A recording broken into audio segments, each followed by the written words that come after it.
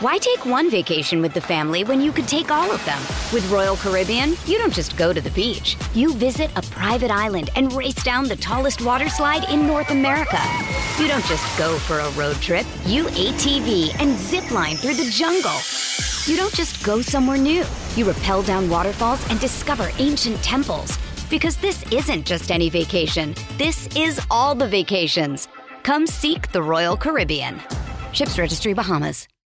This episode is brought to you by Shopify. Whether you're selling a little or a lot, Shopify helps you do your thing, however you cha-ching. From the launch your online shop stage, all the way to the we just hit 1 million orders stage. No matter what stage you're in, Shopify's there to help you grow. Sign up for a $1 per month trial period at shopify.com/special offer, all lowercase.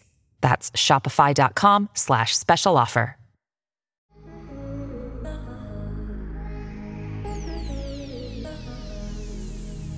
What up, Cavs Nation? I'm your host, Ethan Sands, and this is another episode of the Wine and Gold Talk podcast. I'm back with another solo dolo episode of the pod after the final game of the 2023 calendar year. For those disappointed in the loss to the Bucks, I don't think you should be. The Cavs had their worst three-point shooting night in franchise history with more than 30 attempts from deep. This, to me, is an anomaly. Also, it was Donovan Mitchell's first game back after missing 4 straight games. I talked to Donovan, who said that he literally wasn't able to move from his bed and then went home for the holidays and was still limited movement. I wouldn't be surprised if that means that the first basketball movements that we saw him do were at shoot around in Dallas and before that game as well. All that being said, he still dropped 34 points in 36 minutes and added 9 assists. Jared Allen also had a career high with 30 points and collected 12 rebounds and 6 assists as well. What I've liked seeing from the Cavs is that it seems like on almost every possession that Jared's on the floor, he's getting a touch, running the offense through him and letting him decide to facilitate or to create for himself. He even said that he's seen himself being more aggressive and attacking the basket, which is something that he wasn't doing when Evan Mobley was on the floor with him. Even with both of those standout performances, what posed the question to me was the fact that Craig Porter Jr. played just 15 minutes, nearly 10 of which were in the fourth quarter when he scored all of his 14 points and helped the Cavs cut into a 10-point deficit. The question for me is, if it was difficult for JB Bickerstaff to find minutes for Craig when Sam Merrill and Donovan Mitchell returned to the lineup, what will this rotation look like when Darius Garland returns? Yes, it was Sam Merrill's first game back as well from his wrist injury. Obviously, this all depends on if Craig can maintain his performance, but over the 4 games that Donovan was out and he was the starting point guard, the Cavs went 3-1 in large part to the contributions that Craig made on the offensive and defensive ends. Max Strus, who had a stellar game against the Bulls in his hometown of Chicago, said that Craig won them that game. It's evident that the Cavs want to keep him high on the depth chart, but then that reiterates the question, who are you going to take minutes from to give him opportunities? Originally, the thought is that you'd ease Darius back into the lineup, but when he's back to game shape, you look at matchups and who Craig would be better matched up against defensively than Donovan or Darius. Because it's getting to the point where we have to have a discussion of whether Craig is as good or better of a defender than the 2 stars. Over the last 5 games, there's only been 2 games where he hasn't recorded a block and 1 where he hasn't recorded a steal. On the other hand, he also has games where he's recorded 3 blocks and 3 steals. So you have to really look at what he's able to contribute on both ends of the floor. And Craig has been growing in that area. But we know from his Wichita State days, when Craig was leading the team in multiple different categories, that he can do it all. It was just about getting the opportunity. But let's look at this a little bit closer. Craig's journey to the NBA has been far from flashy, but it seems like he's been even keeled the entire way. From being named to the Indiana Basketball Coaches Association's senior all-state team at his high school, to leading his junior college to an NJCAA national championship in 2019, then having to ride the bench at Wichita State, then earning the starting role and becoming a third-team all-conference point guard in his senior season, and then after all of that success, going undrafted. It's common for players to become frustrated when their roles continuously change during the course of the season, and we've seen that with Porter this entire year, from being a bench player to being a starter to, at the very beginning of the season, not even thinking that he was going to get a lot of minutes. But the consistent thing for Craig is that he's been even keeled, he's been confident in every role that he's gotten, and he's made the most of his opportunities. So, with Sam Merrill coming back, with Donovan Mitchell coming back, and then you have Darius Garland coming back in a couple of weeks, and Evan Mobley coming back in about a month. Obviously, Evan's return impacts Craig a little less because he doesn't play the same positions, doesn't have the same roles, but you still have to think about who he's going to take minutes from. And I think it'll be an interesting conversation as the season continues, and we'll also have to look at how Craig can continue his play, or if it drops off, or whatever it may be. But back to the original question. Who do you think are the best guard defenders on the team? I obviously have Isaac Okoro at the top of that list. And then for me, it's a toss-up between the three, Donovan Mitchell, Darius Garland, and Craig Porter Jr., because Dean Wade, to me, doesn't have that as much experience guarding the guards, but rather guarding smaller forwards or whatever. But if it were to be an all-team list, I think it goes Evan Mobley, Isaac Okoro, Jared Allen, Dean Wade, and everybody else falls into place. But I'll throw that question to the subtexters. Who do you think is the best defender on the Cavs? And who do you think are the best guard defenders on this team? But with that, I'm going to take a quick break. When we come back, we're going to discuss where the Cavs are in the East and what the realistic expectations can be for this team heading into the new year. But before then, become a Cavs insider and interact with Chris and I by subscribing to Subtext. Sign up for a 14-day free trial or visit cleveland.com/Cavs and click on the blue bar at the top of the page. If you don't like it, that's fine. All you have to do is text the word stop. It's easy, but we can tell you that the people who sign up stick around because this is the best way to get insider coverage on the Cavs from myself and Chris. This isn't just our podcast, it's your podcast. And the only way to have your voice heard is through subtext. We'll be right back.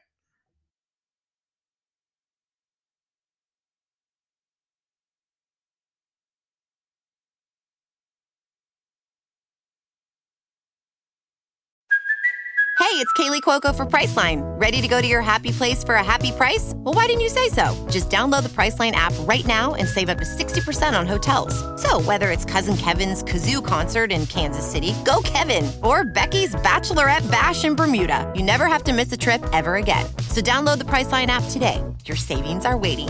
Go to your happy place for a happy price. Go to your happy price, Priceline. Why take one vacation with the family when you could take all of them? With Royal Caribbean, you don't just go to the beach. You visit a private island and race down the tallest water slide in North America. You don't just go for a road trip. You ATV and zip line through the jungle. You don't just go somewhere new. You rappel down waterfalls and discover ancient temples. Because this isn't just any vacation. This is all the vacations. Come seek the Royal Caribbean. Ships Registry, Bahamas.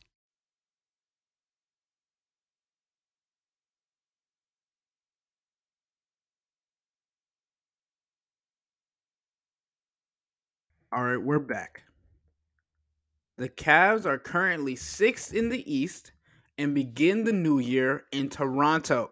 Chris will be back with coverage for that 1-game road trip before the Cavs return home to a 3-game homestand before their trip to Paris and then come back for 2 more home games.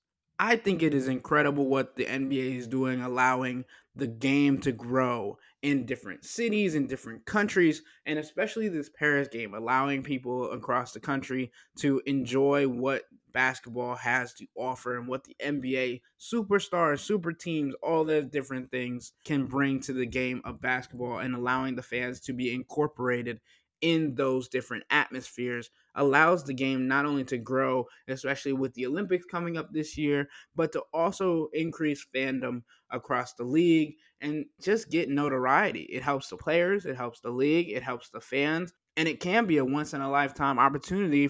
But back to this schedule. I think the Cavs can win all 5 games to start the year against the Raptors, 2 against the Wizards, the Spurs, and the Nets. Obviously, each team poses its own challenges, especially with the Wizards having guards like Kyle Kuzma and Jordan Poole who can dribble and drive and also create on the perimeter. Obviously, Victor Wembanyama with the Spurs, and the Nets having a core of guards who are able to attack the rim at will. But all of these teams have worse records than the Cavs. And even with their diminished lineup, Cleveland has proven to be a gritty and deep team with the capabilities of shocking any team in the league. The second half of the month of January proves to be more challenging as the Cavs face the Bucks 3 times in that 1 month before hosting the Clippers. But other than that, the rest of the season has plenty of games that the Cavs can win. In my opinion, the hardest games that they'll have for the remainder of the season are against Boston, the Suns, the 76ers, and the Nuggets. The Cavaliers could realistically sneak their way into the 4th seed in the East ahead of the Heat and the Magic, especially if they're able to find a consistent rotation and also pull off a couple of upsets. When thinking about the players that will be returning in Darius Garland and Evan Mobley, it could also prove to be a surprise for some teams who are game planning for this roster and this lineup that has been becoming more consistent for the Cavs, and then forgetting about the impact that Darius Garland and Evan Mobley can make on the offensive and defensive end. But that is all to say that it won't work and it can't work if JB Bickerstaff doesn't put together rotations and lineups that allow for the players to play to their strengths in matchups and where they are best on the floor and who best they play with. Thinking of those lineups, when the injuries have been happening, the starting lineup of CBJ, Max Strus, Isaac Okoro, Dean Wade, and Jared Allen currently have the 3rd highest points average for the Cavs lineups per NBA.com. So I think it'll be interesting to see if JB Bickerstaff continues to use this lineup when everyone is healthy, or if we'll see him revert back to his original lineups. I think this Cavs team has already caught the league and a lot of teams by surprise by the success that they've had over this 7-game run, where they won 5 of their last 7 games and are continuously to learn each other, learn the new rotations that they've had, and are continuing to grow. Max Strus and Donovan Mitchell have both talked about learning what people like on their team, like handoffs, like getting past the ball in a certain spot, how they like to run in transition. All of those things, all of those niches helps them grow as a unit, because knowing them allows them to build camaraderie together. This team has felt like it's having fun playing the game. Even in the loss against the Bucks, seeing them come back and seeing what Craig Porter Jr. was able to do to light a fire under this team shows how much fun this team is having and able to create when everybody is on the same page and when they're going after the same goal. With all that being said, I think the Cavs are in a good spot and have tested themselves against some of the best teams in the league, with players who can create around the basket, those who can shoot from beyond the arc, and even force fouls and get to the free throw line. There should be positive vibes in the locker room and a continued sense of togetherness as they enter the new year. And we all know that's when the Cavs play at their best. But that'll wrap up the last episode of the Wine and Gold Talk podcast for the 2023 calendar year. I just want to say thank you for welcoming me onto this beat with open arms, and I can't wait to continue to grow in this role and bring you all the coverage that you loyal Cavs fans deserve. Celebrate the new year however you see fit, but drink responsibly and be safe. Happy New Year. We out.